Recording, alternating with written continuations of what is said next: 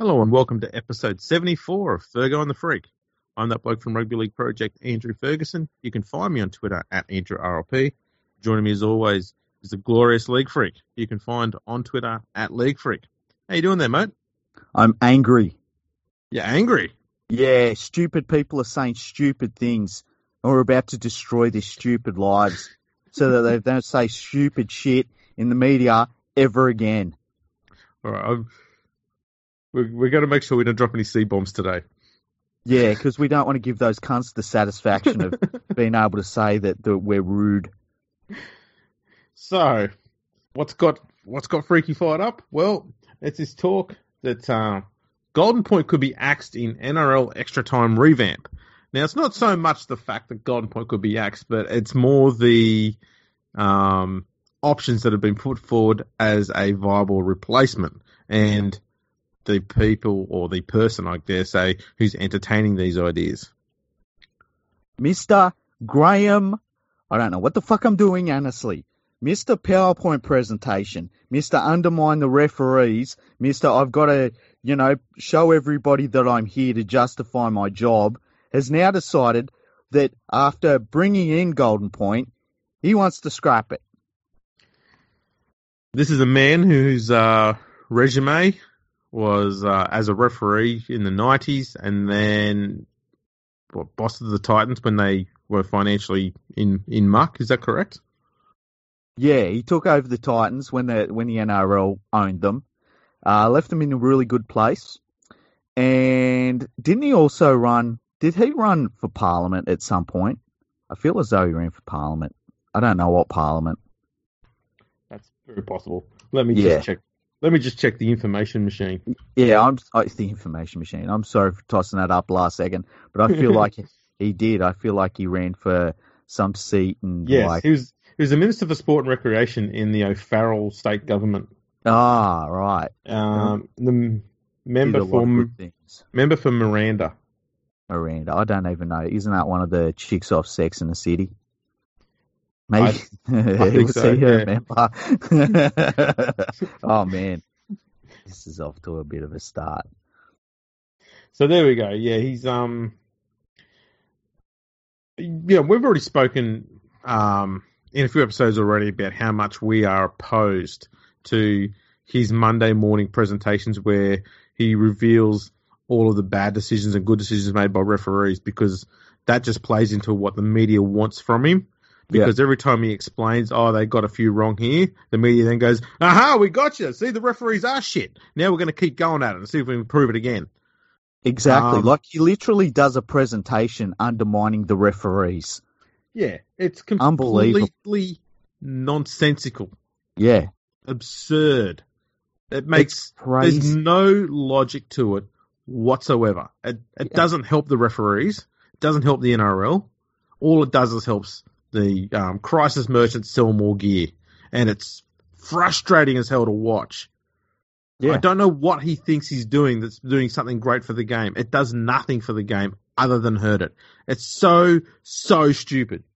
It really is. And it's produced by the NRL, and the weird thing is he wants to be doing it. Like he's up doing it. It's not like he leaves it to one of the many people that the NRL employ that that's their job. They're comms people. That's what they do. He's like, no, I'll front this. I'll be the one that's got the little mouse and pointer and all that, and talking about why the referees are getting like this wrong and that wrong. It's unbelievable. And I don't understand why he does it. But, I think that we're starting to see his name pop up more and more in the media, and I think he's just trying to justify his role at the NRL. I mean, shouldn't his job just be to be completely anonymous? Whatever his job is, just make the decisions and shut up. I don't need to hear from him. Exactly. I tell you what, I will happily be the refs boss next year. I'm behind that. So, if the refs want someone who's going to support them and is not going to undermine them publicly every week, and won't have any media presence whatsoever as far as the referees are concerned, I'm your man. Call me. Exactly. Now, on to Golden Point. Yes. In the Sydney Morning Herald today, Roy Masters has written about how Golden Point is being looked at. And because there's been some long-term problems with them, with Golden Point games, long-term problems that have really, really concerned people. So what Roy said here is Golden Point could be abandoned by the start of the next NRL season, or the scoring system in extra time radically revised as administrators come to terms with the games being effectively decided by a toss of a coin, while the code is driving parity through strictly enforced salary caps, football department spending limits, and shared stadiums. So, because the game is getting tighter, which is what they want, they want to have results that aren't tighter. How about this, Andrew? You and me have joked that if it was up to the people running the game, it would come down to a coin toss. Now they don't even want that much unpredictability in the results. The funny thing is, which I wrote about in an article for The Raw recently, was if you get a situation where teams are equal on competition points, and for points scored, points conceded, and tries scored, goals scored, all sorts of stuff, right? Everything's got complete parity. Then the ladder position for those two teams isn't decided by a playoff or previous results. It's based on an actual coin toss. That is actually part of NRL rules, is that a coin toss will actually decide results at some stage, if it gets to it. Yeah. But now they don't want that either. No. And to be honest, I'm glad they don't want that, because that is stupid as well. Yeah, but how about this too, is right? You look at the NRL season this year overall. You earn where you are on the ladder, and we were just talking about this 10 minutes ago, that it feels like this year, really, so many teams have really earned where they are on the ladder, whether it be near the top or the bottom. Okay, and how have you ever remembered a season where the performances on the field were just forgotten completely because, well, where I am on the ladder is because of the referees, and it's because of the draw, and it's because of, like, you know, I miss out on Sunday lunch at my mum's house. Like, it's never about how you're playing the game anymore. It's always about, well, we're where we are on the ladder because of Golden Point games. How about you just take responsibility for what you do on the football field? That's all gone out the window this year for some reason. Yeah, it is mad. Everyone's looking for an excuse for their own shortcomings.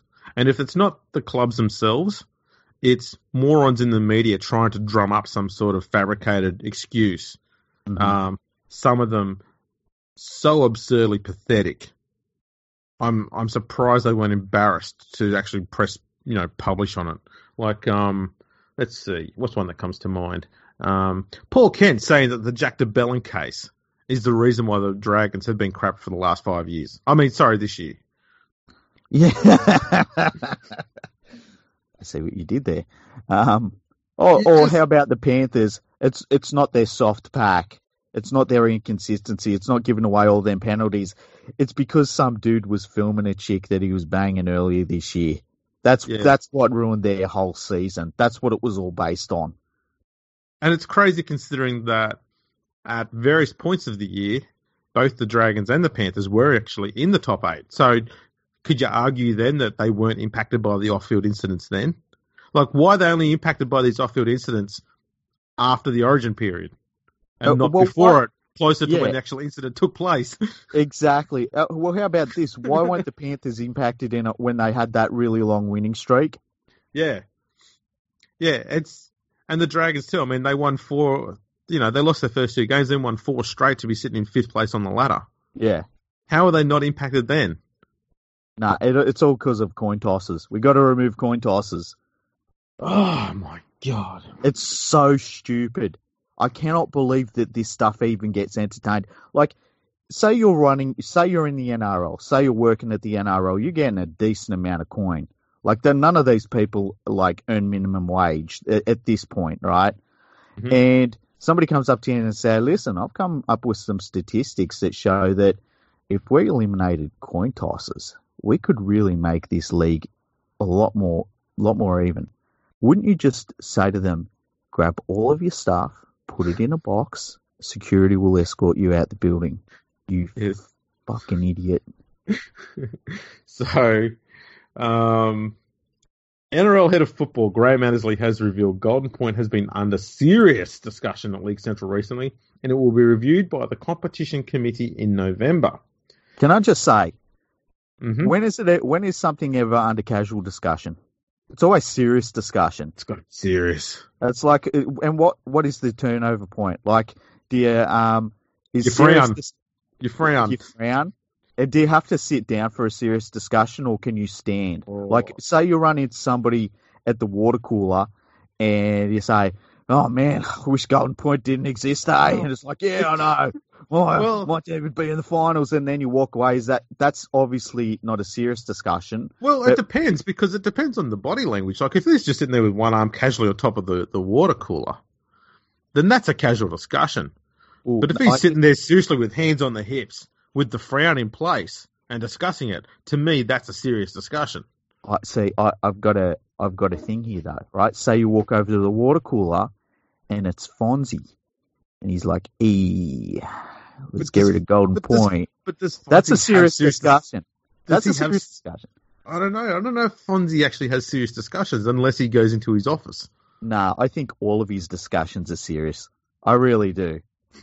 That's how you slay it as much as Fonze did. What was his last name? Fonze. I don't know. We will get to the American later.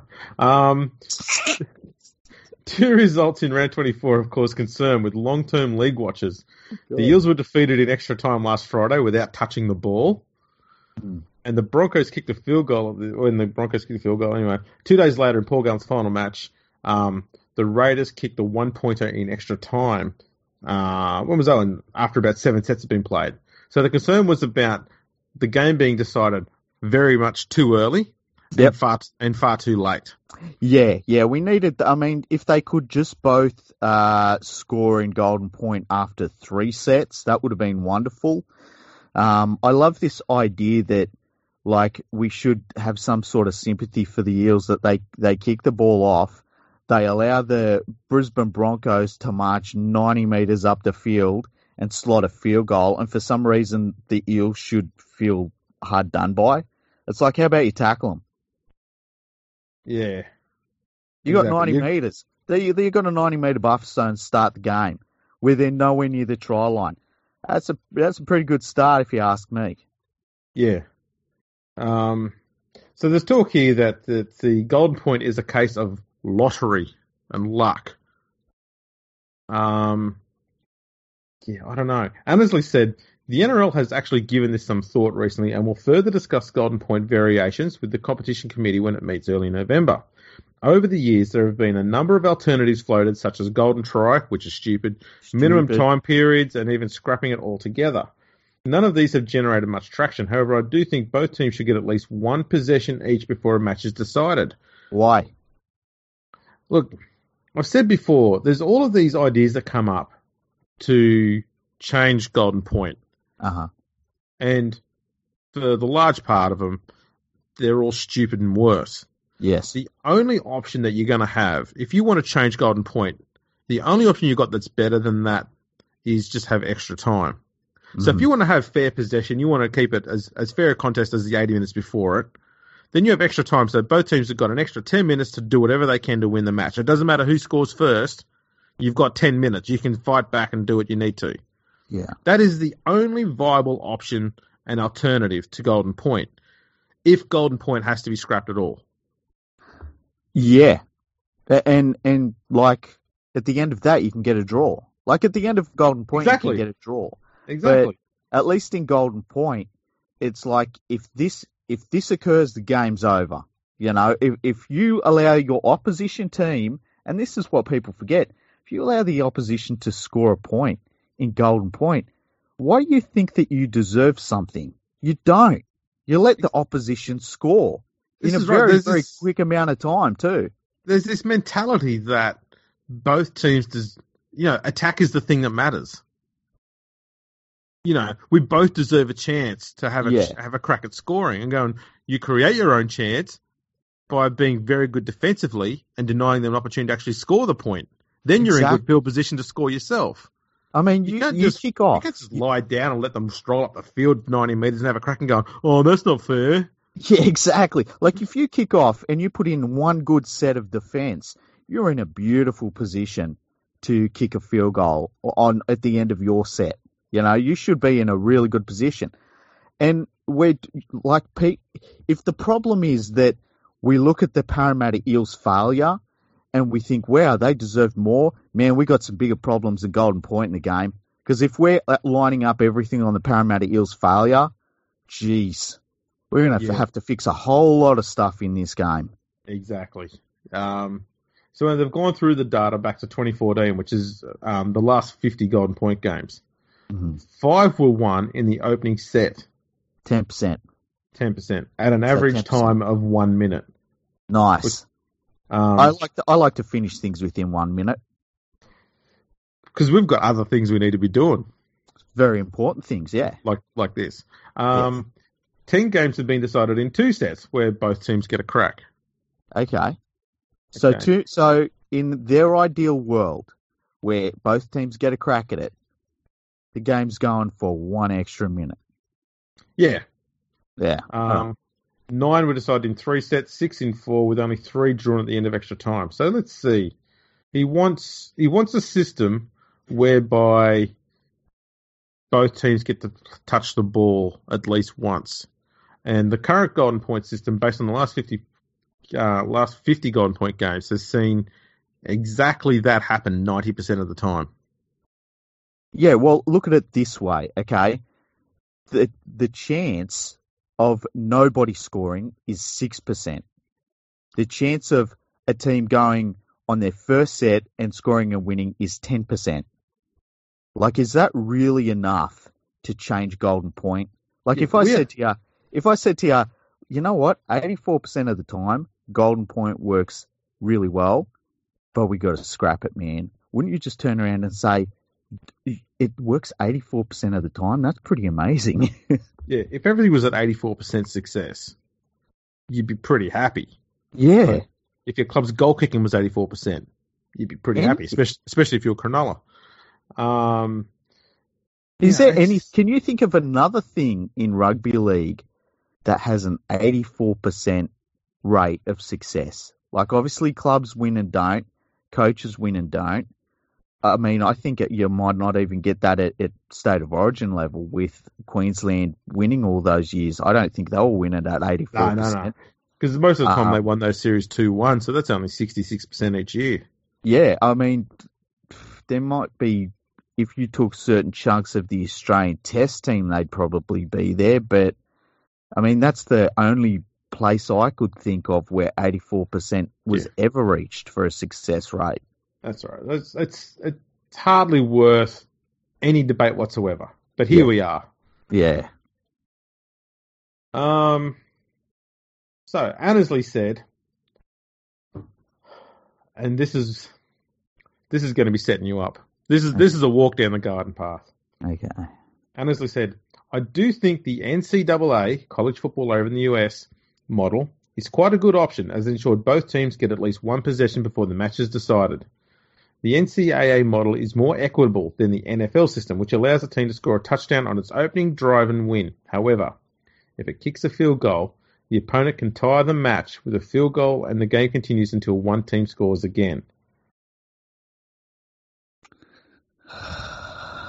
Why have we got to complicate things more than the current system that's in place? I would have thought that the reason why you want to change something is to make it less complicated and more inducive to creating the result you want, which is a win or a loss. When you've got to pull out the abacus to explain something to someone, it's stupid. Okay, you can explain to anybody. If a non-sport fan walks in the room and at the start of Golden Point and they say, "What's happening here?" and you say, "You know what? First team to score wins the game." They get it. You don't have to explain another thing. If you say, "Well, you know, the first team scores a point then we restart the match. But then the other team can equal that. But then if another team scores after that, then they can win the game. It's like they've walked past. They're like, oh, I'm going to take a shit. Like anything else other than to sit down and watch this stupid, convoluted system, you know? And the other thing is, we're not playing gridiron. We've got a dynamic game, okay? Gridiron stops at the end of every single play. We're not gridiron. Can people stop trying to, look to gridiron for things that we should be doing? Because we're not fucking gridiron. We're rugby league. You know? And, this is what they do in the NCAA. What do you mean where they don't pay the players? Maybe we should stop paying the players as well. Oh, maybe we should do what they're doing in the NFL. Really? I mean, if you ever sat down and watched an NFL overtime game, it is just this convoluted crap. And they keep on looking over at the NFL like it's some shining light. Let me tell you, it's not. I've been an NFL fan for a long, long time. Longer than most of the people that say, oh, I'm an NFL fan.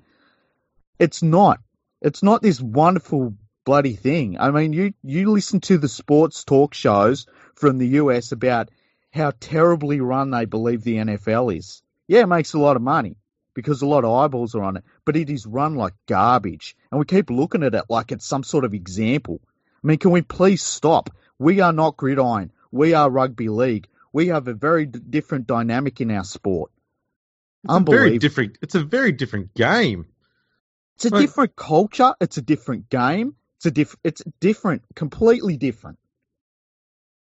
It's mindless. So we've got, what? We have more in common with basketball, where it's also a dynamic sport, where you have an overtime period. They've got a lot more scoring, so that helps them.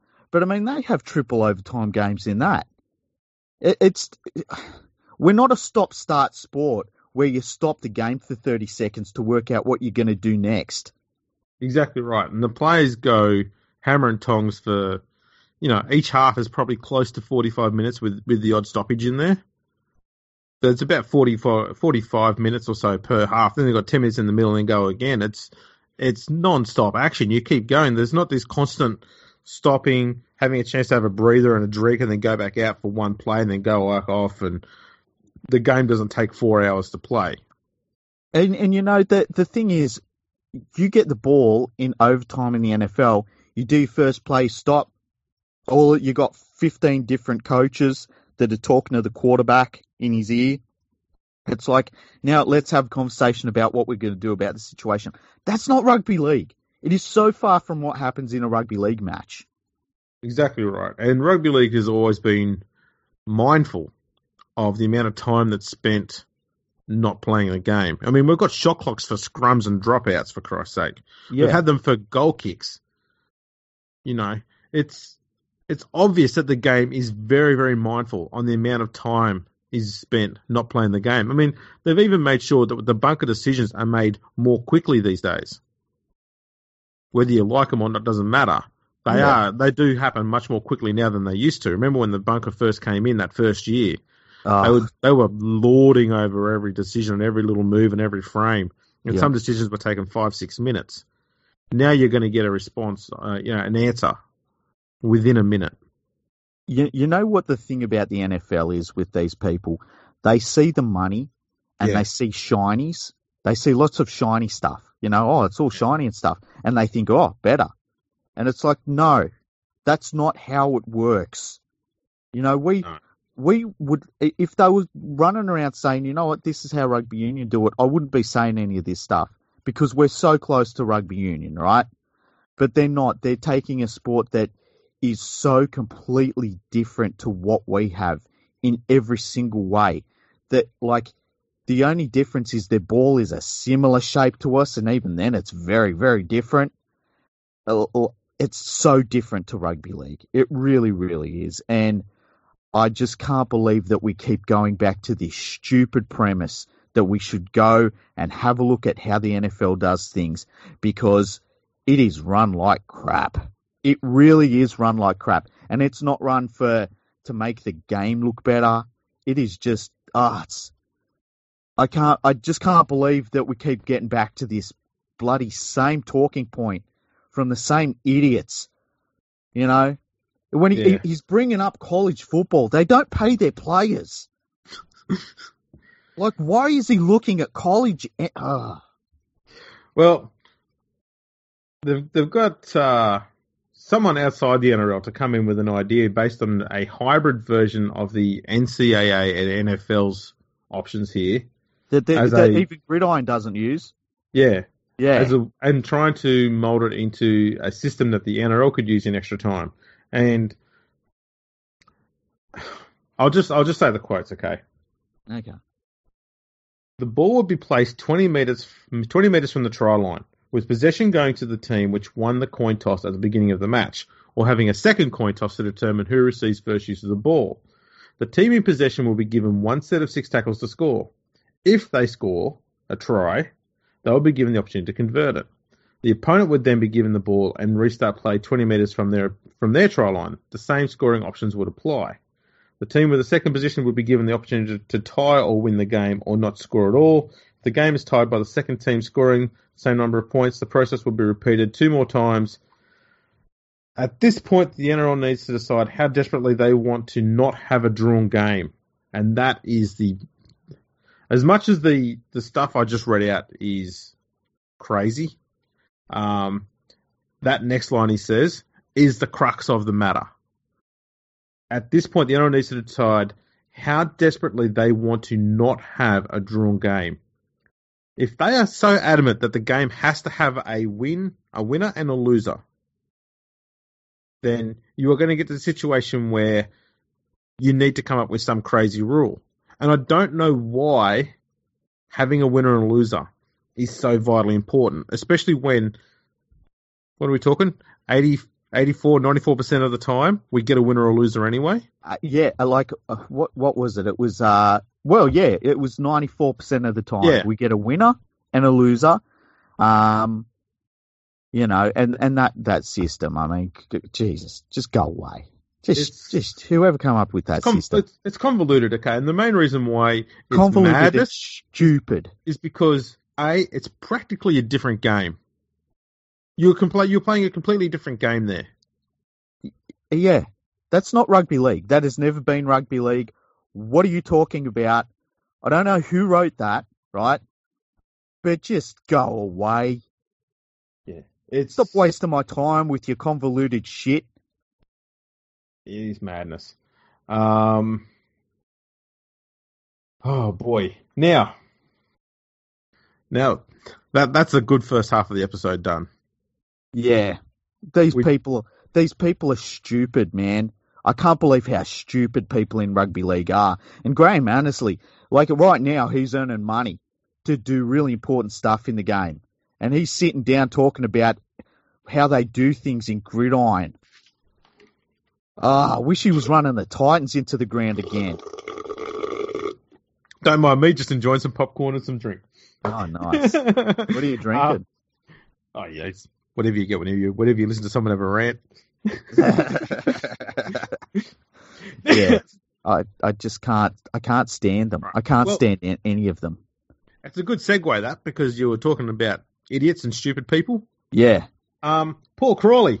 Oh. Seamless. Paul Crawley has handed out his yearly report cards for clubs, despite the fact the school hasn't finished yet for the year. Yeah, well, I like to give out my report cards anytime, before the final exams are finished.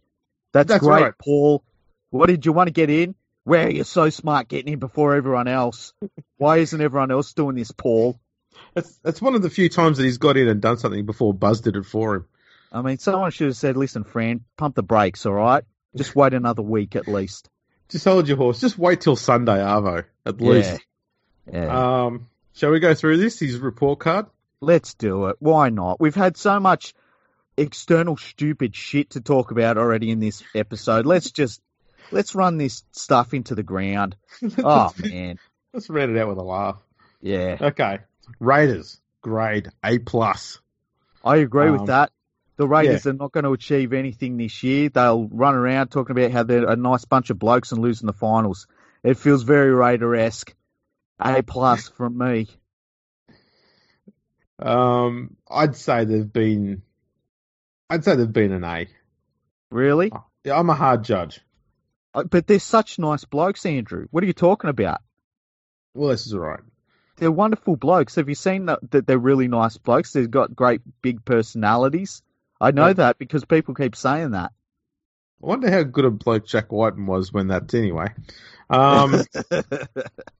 Manly, he's got them second with an A+ as well. And I'd give them a B+. Yeah, I don't know how you give Manly A+. I don't know how you get there. If I drunk hard enough, I probably could get there, but I'm not. Yeah, I mean, yes, they've achieved better than a lot of people thought they would. Yep. With basically the same squad. Yep. But it's still a fairly decent squad. And we can't be sitting there and saying that they've overachieved based on their performances under Trent Bloody Barrett. Yeah. The millstone. Yeah. Mr. Handbrake. Mr. Handbrake. You know, I wonder. He's a good looking handbrake, but he's a handbrake nonetheless. Exactly, Mr. Bunnings chairs. Do you know who was responsible for them getting a $30 million facility at Narrabeen? Trent Barrett. Wonderful man. Just ask him. Did you know Trent Barrett is the reason why property prices are so high in Manly? Yeah, because he actually built that beach there. He actually walked around and said, "Why don't people just pay more money?" And people were like, "Oh yeah, let's do that." He built the entire beach at Manly around that whole North Shore, just from stuff that he found at Bunnings.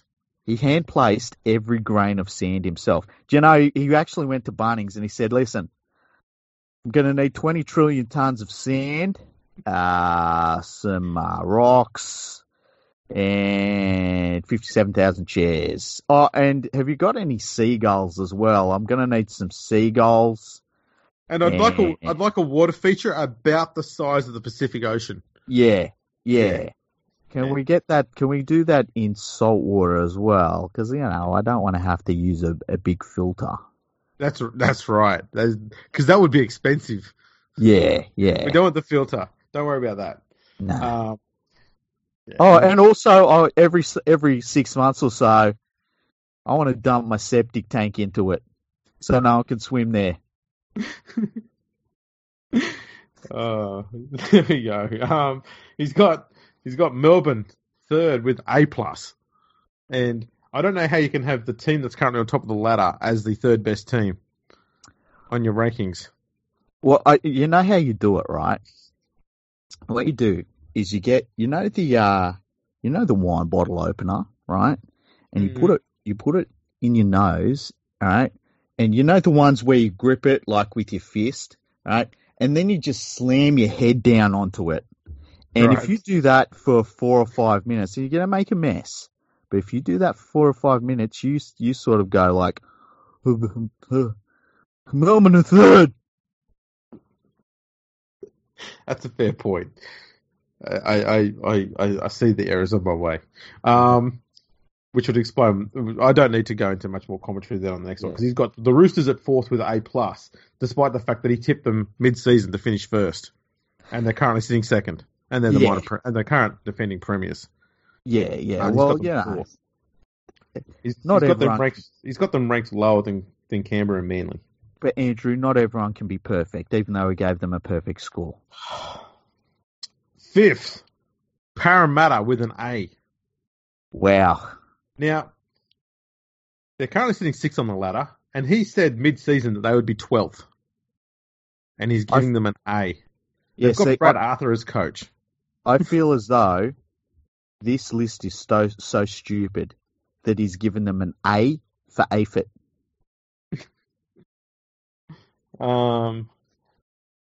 It's like A-League. Hang on, there's a quote here, mate. You're going to want to hear this one. Okay. I rate Brad Arthur up there with Ricky Stewart and Des Hasler in the shootout for Dally M Coach of the Year. He came into this season under huge pressure to keep his job, as did more than half his squad. there's a reason why he was under huge pressure to keep his job, because he took a team that was in the finals to the wooden spoon. He did that. Yes. And like, he came into pressure and they re-signed him after one of the worst losses in the club's entire history. Like, is that really pressure? Mate, he literally walked in after one of the worst losses in the club's entire terrible history, and they re-signed him. How much pressure was really on him? Exactly. Mate, there's more coming. Oh, man, that's what she said. Mitchell Moses, for one, deserves credit for the way he's knuckled down to get his career back on track. That's fine. I understand that. I accept that. However, he said, it won't shock me if Moses is challenging Nathan Cleary for the New South Wales number 7 jumper next year. You're sitting down because there's more. Are you serious? There's more. There's more. I'm tense already. Clint Gutherson has also shown why he's worth every cent of his $700,000 a season contract. No way. That management podcast. Hang on. That management made him beg for. Hey, Andrew. Oh, I love Crawley. Seriously. Okay, now we need to discuss something. We need to unpack this. There's a lot going on here. Is he just trolling? Is Paul Crawley just trolling everyone? Like, is he a dude that he's like, listen, I'm sweet with my job. Okay, let's see how far I can push this shit. Like, is he really actually he's sharp as a tack, smart dude, knows the game inside out, and he's just got to a point in his life where it's like, man, I can write anything. Watch. It's got to be in play. It has to be in play. Wow. I'm just looking at the words going, I can't believe they've been put in that order. Yeah. Moses is challenging Nathan Cleary for the New South Wales number 7 jumper next year. Yeah. How? Like, he wasn't even brought in as the 18th man to replace a half who was under an injury cloud. They brought in his teammate and fullback for that duty. Yeah. He can't even get... Anyway. Gutherson has also shown why he's worth every cent of his $700,000 a season contract that management made him beg for. What? No one else was offering him money. No one else offered Clint Gutherson money to play football. No one. The only way you can say management made him beg for that is if he was on more than $700,000 a season prior to that, and that wasn't the case. How do you beg for an upgrade on your current deal when no one else is interested in signing you? How is that begging? And the night before he said, yeah, I've got no other offers. And they re-signed to this giant deal. Like, I'm pretty sure the club that promotes this reserve grader as the king is not making him beg for anything. He's their club captain. Wow. Far out.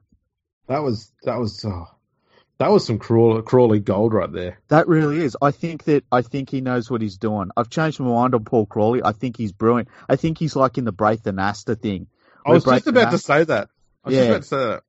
I think, and I love Braith and Asta. I really do. I think Braith and Asta says, man, I get to call footy for a living, and I can say whatever I want. Watch this. Like, I can't say the same thing for Mark Gasnier, because Mark Gasnier says some stuff that you're like, ding dong, but...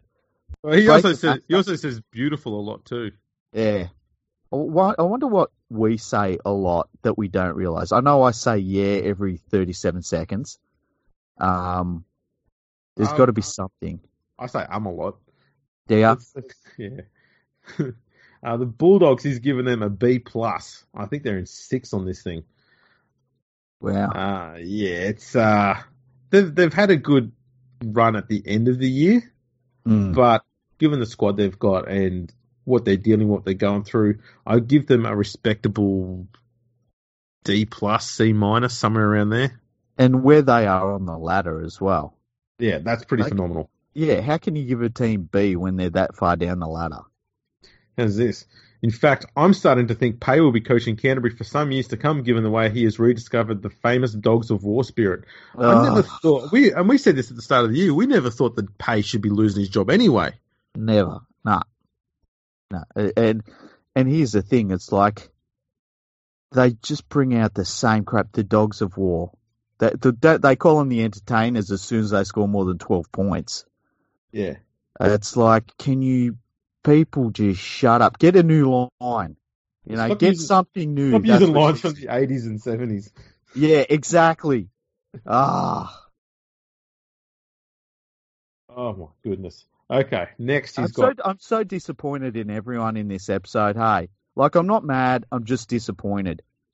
He's got the Rabbitohs next with a B plus, and I don't know. I think after 11 rounds, they'd won 10 games and had one loss.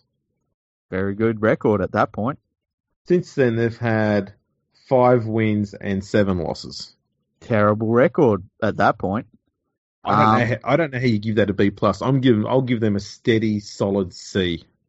Well, not only that, if these lists were done actually watching games and not just looking at their ladder, right? You would look at the Rabbitohs season and say, okay, so their representative fullback and captain retires very early in the season, and then they go on a bit of a run, and then Cody Walker comes back from Origin and is just horrible, really, really bad. And then they get lots of suspensions for foul play and stuff. One of their forwards, like, eye gouges Robbie Farah. No. They were Melbourne Storm players. Oh, that's right. He was saying that they were Storm tactics. I forgot about that. They were all Storm players. Well, then the Melbourne Storm's Sam Burgess comes back from an injury and straight away almost kills Matt Moylan. And, yeah. Melbourne Storm's George Burgess tries to rip out Robbie Farah's eye. Yeah. And that's a B. And Melbourne Storm's James Roberts, for some reason, threw an elbow at Corey Oates while he's on the ground, unable to defend himself. Yeah. Grubs. Storm of grubs. Tigers B plus, and well, you're a Tigers fan, right? I'm not giving B plus. No. Okay. No. What if they got 9th place? Would you give them an A plus because that's what you expect? I don't think you give someone an A plus for doing what they're expected to do. I think an A plus is for people who go above and beyond expectation. I agree with you. There's sometimes I'll be like, nah, you're expected to do that. That's a C. But that other little thing you did, that was an A plus, that one. Right now, okay. The Tigers finished in 2018 with 12 wins, 12 losses in 9th place. Yes. Right now they have 11 wins, 12 places, are sitting in 9th place. Yes. I'd give them a C, maybe a C plus, probably a C. That's somewhere around there. Yeah, that seems. I mean, if there was ever a team that was a C in the NRL, like a lock it in, how do we rate everybody else? You'd be like, well, the Tigers are the 9th place C, okay? And you just work your way backwards and forwards from there. Yeah, that's pretty much one of the most easiest ratings to give any side. You can lock in the Tigers with a C at the start of most seasons. Yeah. He does have a great line here, though. Okay. This Sunday is shaping up to be one of the most memorable afternoons at Leichhardt Oval since probably going all the way back to those. Ignore the bad word usage there. Okay. Going all the way back to those great Balmain days of Blocker, Junior, Benny, Ciro, and Gary Jack, 5 Australian Test players. How many times do you think either the Magpies, the Balmain Tigers, or the West Tigers have had 5 Australian Test players in their side at the same time since then? Let me think. Did Darren Santa play for Australia? No. Was Terry Hill playing for Australia? No, he wasn't. John Hopewadi, he wasn't by then. O'Ryan didn't play for them. Wilson, no. Heckenberg, no. I'm trying to think who else. Am I missing someone? This could go on for a while. Yeah. I feel like he's probably pointed out something really obvious. Yeah. He doesn't know anything. Now, there's a good little last line here. He says, Cleary's decision to walk out cut deep with many fans, but sometimes things work out for the best. The person that cut the most, Cleary's decision to leave the Tigers, was Paul Crawley. Because Crawley couldn't get an answer out of him. He kept asking him all the time, why'd you turn your back on the Tigers? Why are you leaving the club? And Ivan Cleary said, I've answered that question. And I said today that we're moving on. And I'm not going to be answering any more questions about that. Yeah.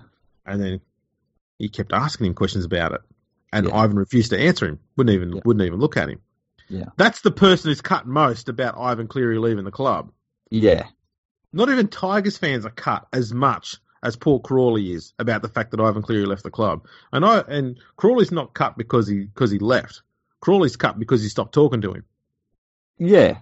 Which to the point that Cleary now will talk to Paul Kent ahead of Paul Crawley. Yeah, wow. But even made a special trip into Fox League headquarters to have a really intense. Oh, how boring was it? Yes. So boring. It's like, jeez. I mean, between Paul Kent's bubbly personality and his Ivan Cleary's he's just an extrovert. Yeah. It's just the most boring shit. Like, I got to the end of it and was just like, I can't believe I sat through that. I felt bad for myself. That interview showed too that Paul Kent doesn't really like asking hard questions on air. Yeah. He just likes to talk about the ones that he makes when there's no one there to actually give the answer, to be in the same room as him. Oh, yeah, I asked him this really tough question. I put him on the spot. And you actually put Paul Kent on the spot to do it. And he's like, yeah, how do you think you're going to go this year? Yeah. Cutting stuff, Paul. That was great. And like Ivan Cleary's like, yeah, not bad. He's given the Broncos a C-. Okay. I'm kind of all the way there. I think that's close. Well, look, if they could miss the finals. Mm-hmm. And that's your C area, you know? And also they've got a coach that's a massive drama queen and hasn't really proven himself ever. So there's that as well. Yeah. He's rated the Sharks next with a C- as well. And I think that's probably a bit harsh. I'd probably give the Sharks a C+. Yeah. Lots of injuries. They had to deal with their coach being banned for life earlier this year. Life with quotation marks. Oh yeah, life. You know, he'll be back in 2 weeks' time. Yeah, very strange one, that one. Put on here. It would break John Morris's heart that Cronulla has lost 5 games despite scoring more tries than their opposition. It just shows the value of having a decent goal kicker. Although with Sean Johnson, Chad Townsend and Cole Fleming to choose from, you'd think the Sharks could get it right. It would have catapulted them from 8th on 24 competition points into 2nd spot. No. No. Because I've done the numbers. They would have got to 4th. Yeah. If you want to use the weird metric that Fox Sports came up with after my metric, where no one kicks goals at all, then they would have been 3rd. I don't know how he gets 2nd. Yeah. Oh, man, that's so funny what Fox Sports did, hey? I still can't get over that. I like the fact that they were trying... Well, I did this thing where, I wanted to sort of, in a novelty manner, show the value of goal kicking as a means of showing how much it's cost the Sharks this year. And I used the nonsense metric that what if every team kicked every goal in a season, which is never going to happen.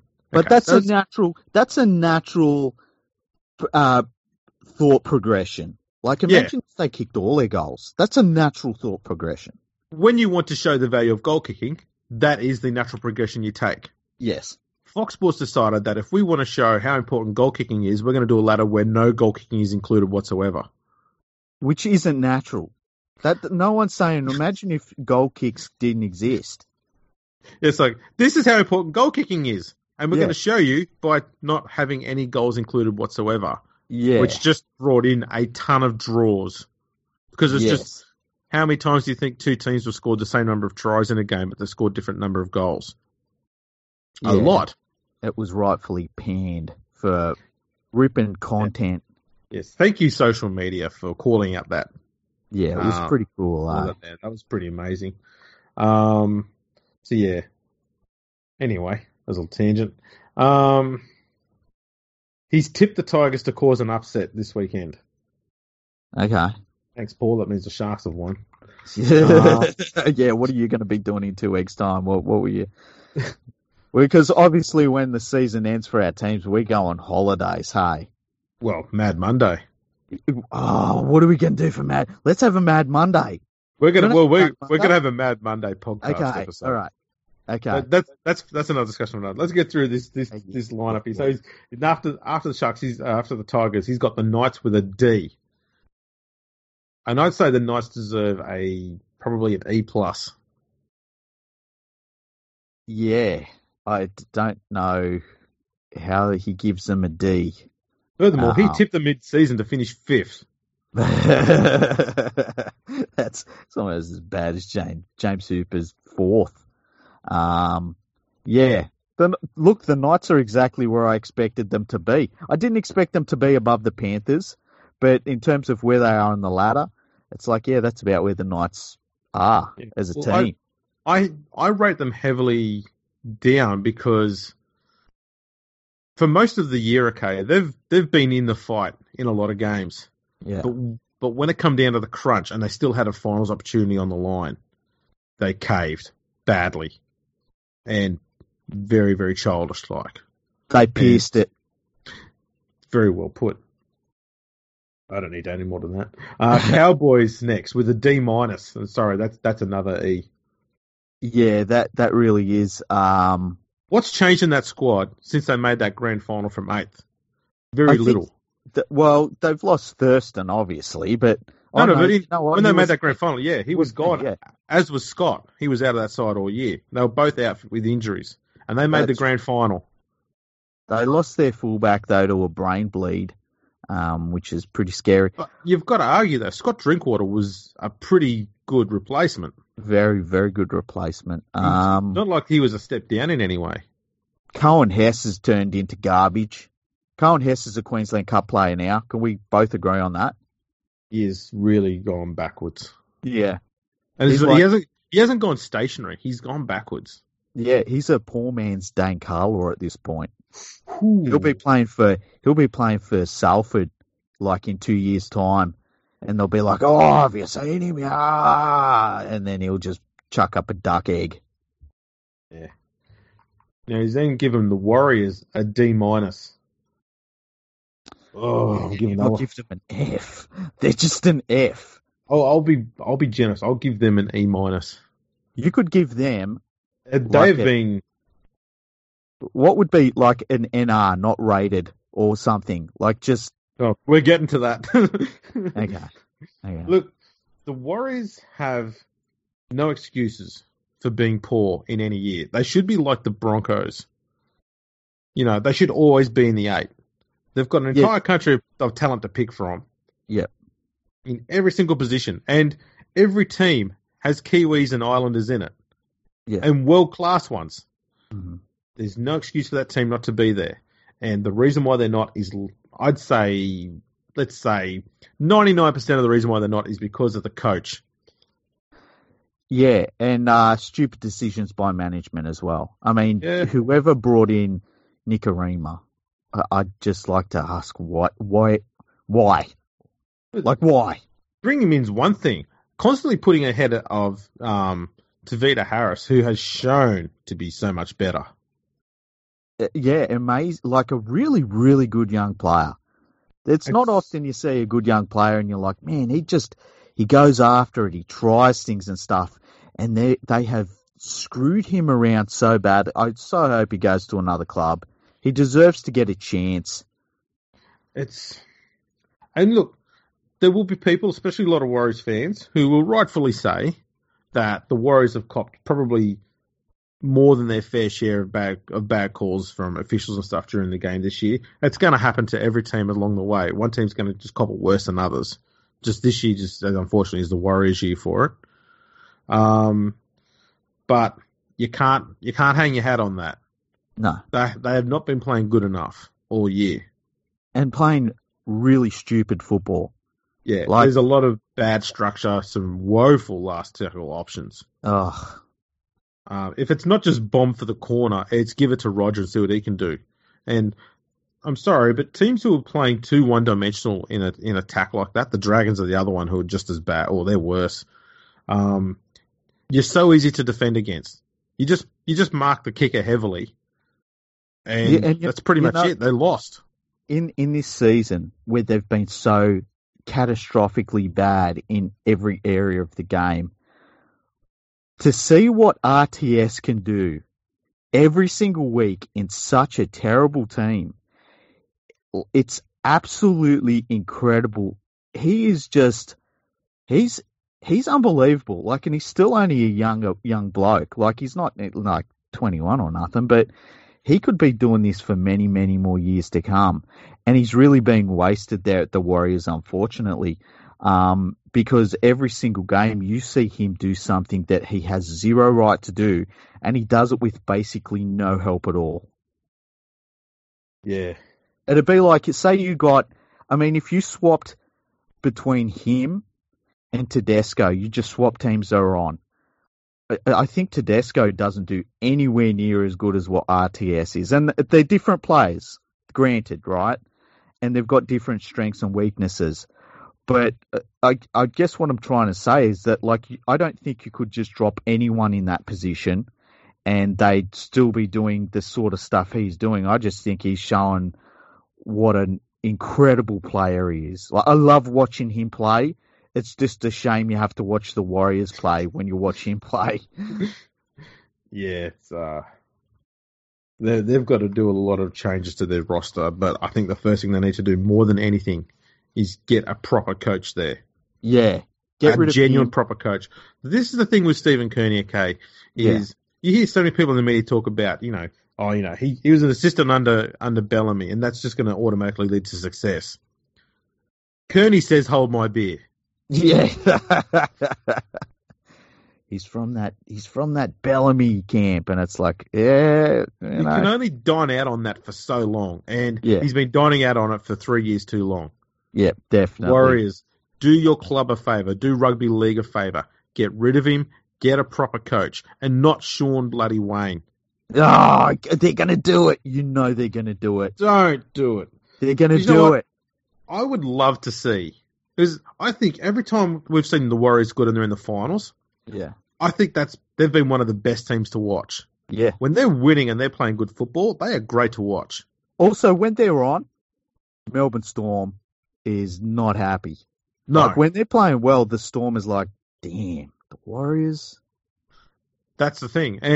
But when the Warriors are not playing good football, it is the worst possible chore to sit through watching them play. I'd hate to be a Warriors fan watching their team play when they're not winning, because they are hard to watch. I don't know if it's that I want the Warriors to go well or not, right? I don't know if it's that. But the Warriors are the only team outside of Penrith that I can find myself standing up and yelling at the TV in frustration at some of the stuff they do. And it can be like, it might be 3 minutes into the game when they're on their own line. Like, that's how bad it is. It's not like it's always like right near the end where they have a chance to win. They can do some of the most stupid stuff you've ever seen on a football field, like in the first minute. Yeah. Yeah, they're so infuriating to watch. But when they get it right, just phenomenal to watch. Yeah. Next one, Penrith. An E he's given them. Ooh, an E. I'd probably agree with the E, actually. I'm trying to think. He's got a lovely rant about Ivan, though, because he's had his run-in with him. He's a journalist, though. He's got integrity and stuff, and he wouldn't make stuff personal. Well, here we go. Okay. This is the jilted lovers comment here. It's like the breakups that dudes used to have on Twitter with me when they'd say, "I'm unfollowing you, League Freak," and it's like, dude, just unfollow me. We're not together. All right, just chill. All right. He starts with, "Let's get this right." So Okay. I told you jilted. Yeah. You sack Ivan Cleary to bring in Anthony Griffin, who has you sitting equal fourth when he was sacked. So you pay out Griffin and bring back Cleary before getting rid of Phil Gould, so Cleary can seemingly start a new rebuild because he's obviously not sold on the roster Gus spent 8 years building. Use a comma! There wasn't one comma in there. No. Wow. As I said, jilted. And after all that, you missed the finals when most were thinking anything but a grand final would be a fail. Well, that's pretty. I mean, even the most optimistic person wouldn't say that, I don't think. Seriously, wouldn't you love to work for a joint throwing money around like the Panthers? It was again highlighted by a decision to bring back Api Coruscant despite already having an extremely gifted dummy half in Wade Egan they'd spent years developing. Sometimes, when you develop a player, it doesn't work as quickly as you like. Yeah, and they don't turn out to be what you need. Sometimes you need someone that's quick out of dummy half that can, do a few things in the middle of the field. And that's not to say that Egan can't be doing that. He's probably just another year or two away from that. And sometimes you need to have a new person to come along to sort of help guide them a little. Yeah. And I remember when we won the title in 2003 and there was some dummy half. I can't remember what we did at dummy half, yeah. Oh, that's right. We brought somebody in that was a good dummy half because we needed that immediately. It helps. I mean, let's have a look at some other teams that have been quite successful and have a look at their hookers. And you go, Cameron Smith, pretty good out of dummy half. Yeah. Damien Cook, I mean, he used to be a beach sprint champion, He's pretty good out of dummy half. Hang on, what? Yeah. What do you mean he used to be big? Well, I'm an historian, mate. I've got to research his stuff. Yeah, Damien Cook. From South. From South, yeah. Beach sprint. Have you not seen, mate? He's fast. No way. He's a beach sprint. He was a beach sprint champion. Yeah, absolutely. Unbelievable. Fantastic stuff. Wow. You're a real historian. Oh, mate, you got to do your research. Yeah, I didn't know that. Now we're down to the last two. Okay. Titans, F. Yeah. Easy. No, the Titans get a Y minus. Yeah. A terrible season. Wow. I wonder if the Titans let's keep to the NRL era. They've got to have had one of the worst seasons in the NRL era, right? Well, that's there along with the Western Suburbs Magpies in 98-99. Oh, hang on. Were they still in the NRL or West's Magpies? Yeah, because the West Tigers started in 2000. Oh, that's right. Yeah. So the Magpies in 98-99 and Newcastle in the first 2 years they got those wooden spoons. Well, actually in the third year, why not? Those are probably the worst seasons in the NRL. And this Titans side, the difference between the Knights side and the Magpie side is that those sides had next to no talented players in their side. Yeah. And they busted their backside even though they knew they were probably going to lose anyway. Yeah, they were just, they literally weren't good enough, like just a talent vacuum. That's all it was. Well, I mean, we could probably, just off the top of our heads, name probably 8 players in the Titans side that if you hadn't watched their football this year, you'd say, yeah, I'll have him in my team. Yeah. The Titans are completely different. They've got a very, very good squad for an NRL team. And they've not bothered. No. Like, then I'm not saying they're not putting in. Obviously they are. They turn up. They do tackles and stuff like that. They're not getting smacked 90-0 or anything like that. But their heads aren't in the game and haven't been all year. Mm. And it's been proven that it wasn't entirely the coach either because they got rid of him and they've been playing worse. And you know what? Way worse. Yeah. Which is the weird thing for me. And which makes you wonder how good that review was that Mal Meninga was doing. Well, we did an episode about this. It's like if you bring in Mal Meninga and you say, listen, Mal, we need you to, and they brought him in really early in the year, which was kind of weird, but you say to Mal Meninga, Mal, we need you to come in and do a review of the club and give some recommendations. And he does that and you follow his recommendations and the club gets way, way, way worse. You got to say, Mel, you're saying working, pal. Yeah. Yeah. And his review, I mean, why would you bring a rookie coach into that team the way it is? Yeah, that's a really bad idea. They did that with the last coach. Yeah, Garth Brennan, and look how that worked out. Yeah. I don't see how they think doing it again is going to make things better.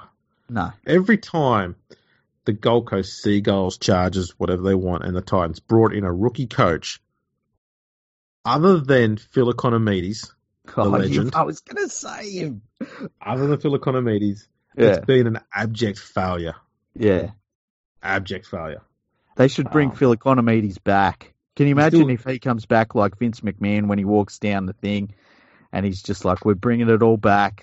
Captain Charger comes down as his tag team partner. Oh, it'd be the best. He's still coaching over in Serbia, I believe, so they could bring him back. Yeah, he's one of Serbia's finest coaches, I hear. Yep. And last but not least, the Dragons, and he's given them an F, and I'm sorry, that's way too high. They get a Z minus. I feel as though there's probably some sort of alphabet that they have in Wales in the Welsh language that has like 77 letters in it. And I feel as though whatever the last one of that is, it's that minus. should be. Yeah. And minus, yeah. It'll be like, it's like we've got ABC and their last letter is like, you say the word for 15 minutes and then it's minus on the end of that. Exactly. So Paul Kent came out with an article today. Come on. You're killing me now. There's too much in this episode where it's like, man, what is wrong with these people? I know, but the fact that he said that the Bellins court case and that drama is the reason why the Dragons have been crap, okay. I then argue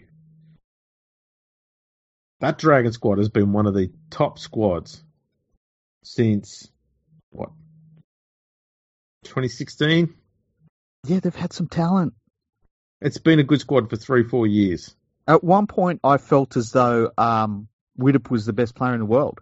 Not for very long, but for a while there, it was like, man, Widdop is killing it. Yeah. When you consider that since Paul McGregor's been there, he has not got that team higher than 7th. Yeah, but it was a plucky 7th. Yeah, and a plucky 8th. I'm sorry. Every year he's been there, he's got worse. And his squad might have actually got better during that time. Yeah, I mean, that's the thing. He hasn't got an aging squad. He's got a squad that are in the peak of their careers. With James Graham, the only exception, but I mean, a lot of prop forwards tend to be better in their 30s, and he's not crap. His forward pack, it should be murderer's row. It should be like Frizzell, Sims. What's the big fella up front? What's his name again? Vaughan, who I think he might be the best prop forward in the world. Like, it should just be a murderer's row. No team should be thinking, like they're the opposite of the Panthers pack, where you go to sleep the night before and you just snuggle up in bed and you like have nice dreams and stuff. When you face the Dragons, you should have a sleepless night. And it's not talent. So thanks there to Paul Crawley with his magnificent review of the year that hasn't yet finished. We found that he's mostly wrong. That's no surprise. And I guess that leads us into the tail end of the episode. So did do a few shout outs. So obviously we'll get people to get in there to listen to the Starting Block. They had a good episode last night. You can find them on Twitter at the Starting Block. Drop the K on the end. Drop the K as always. And Boogie Bumper. Yeah, he's got his daily show. He's going through that. I've seen that on daily, funnily enough. So go and visit Boogie Bumper. Nadine. Well, I was thinking the other night we should get Nadine back on pretty soon, eh? Yeah, we need to get some more of the staff involved. Yeah, I agree. Also, with the amount of work that Richard Cranium's doing at the moment, I think he needs a promotion from kneecapper to head of PR and sales. You see, he was trying to get Donald Trump to get invested in us. Yeah, and I mean, it literally is just a change in name of his title. It's the exact same role. Oh And yeah, the funnily actions enough, are the the pay same. doesn't change. Yeah, it's the same actions. Yeah, yeah. It just sounds a little bit more professional when you go overseas. Pretty much, yeah. And we should try and get him on at some point. So yeah, I'm trying to think of anything else we need to promote. Go to rugbyleaguepodcastingnetwork.com, go to nrlbreakingnews.com, more importantly, go to leaguefreak.com, where I've been writing about the game since Stanley Jean was a kid. So yeah, and also go to rugbyleagueproject.org. I was going to say, does that mean that you're older than Stanley Jean? Man, it kind of makes it sound like it, hey. But no, I am not older Wow. than Stanley Jean. I think that the only things that are older than Stanley Jean, you have to do carbon dating on. Yeah. Or interview you. How dare you? Since he was No, a kid, it's like they do carbon dating on stuff, and then they say, "Do you remember this Stanley Jean?" And he goes, "Oh yeah, I remember that. That was pretty good when that was alive." Well, after all, you are a robot. Yeah, I can just You've existed for years. be around for forever, really, can't I? Exactly right. See, Great. I think after all these years, people have thought, well, I shouldn't say years, episodes. Feels like years sometimes. Done so many. I think a lot of people got this impression that you're human. Yeah, and I don't know why. I mean, I show no human emotions. You know, I just sort of exist in this realm of ones and zeros. Everything to me is binary. So yeah. Oh, good. All right. Well, yeah. Also, check out my website. So you can go to my Patreon. www.patreon.com/rlproject. Make a monthly donation there. That'd help. Yeah, I think that's pretty much it, really. You can check us out on YouTube as well. Go over there and subscribe and like all the buttons. Press all the thumbs up buttons on everything. Yeah, just everything that says like, subscribe, notify. Yeah. Give it everything. Just to press everything you can. And the other thing is, go and check out Andrew's video that he put up about his rugby league history book or library. It is fantastic to watch. He goes through a lot of the books that he has, some of the rare ones and ones that he really enjoys reading. So that was a fantastic video you put together. Yeah, it only took me about 19,000 goes to get it to a stage where I was fed up with recording them all the time, and I just stuck with the last one. You should put up the first 57 that you put together, where it's like you said, okay, these are books. And I got to the point where I'd say that I said the same thing all the way through, and then I get to the end and going, "Where's that other fucking book gone?" Oh, really? Start again. I finally did it. The perfect version was the second last one. Yeah. And then as I sat down to put it on there, I saw one book on the table and went, because that was the one book I loved the most, and it wasn't in there. And it was the Sean Fagan one. So how can I go through the whole library and not even have that there? So I went, I've got to do it again. Maybe I should do a review of my hammer. Absolutely, you should. Yeah, you reckon? Yeah, absolutely. Okay, all right. What would be good? I know you won't do it. What would be good is you could go around just squashing things with it and talk about its ability to squash certain things, like a Demtel ad. Yeah, watch it smash this tomato. Thud splat. Yeah. No, what I should do is do it like, the knife ads, the special knife ads, but just be like, look at the way that this hammer cuts through the tomato, and just saw it while it's getting mushed under the weight of the hammer. Because my hammer's got some heft, let me tell you. That is one mighty hammer. I think it really is. Definitely need a video for that. Yeah. I'll try and put something together. And I'll have to think of some different sorts of. And in fact, here's the deal: if you want to see the hammer interact with something, like if you've got something in mind, just email us at podcast@leaguefreak.com, and you can do the subject can be like hammer, and just say I'd like to see you use the hammer on this or that or whatever, and I'll see if I can incorporate some of your suggestions into a video. I think that's a brilliant idea. Yeah. I should try and do a video where obviously I'm not filming, but where I'm driving, where like I use the hammer to change the indicator on or something ridiculous. That'd be pretty funny. Or just get angry in traffic and start using my hammer to press the horn. Could you imagine if you're in traffic and someone behind you beeps you and you look in the rearview mirror and they've got a Thor's hammer out the window? That'd scare the fuck out of me. Yeah, if someone beeps you, you just put your hand out the window hold it outside the window and just hold it up like it's an Olympic torch. Yeah, or you yell out the window, "Come on, I've got a storm to get to." Yeah, come at me, bro. Yeah, that'd be great. That's the British. So there you go. Get onto that, people. Send him freaky ideas of what he should do with his hammer. Yeah, we'll read them out too.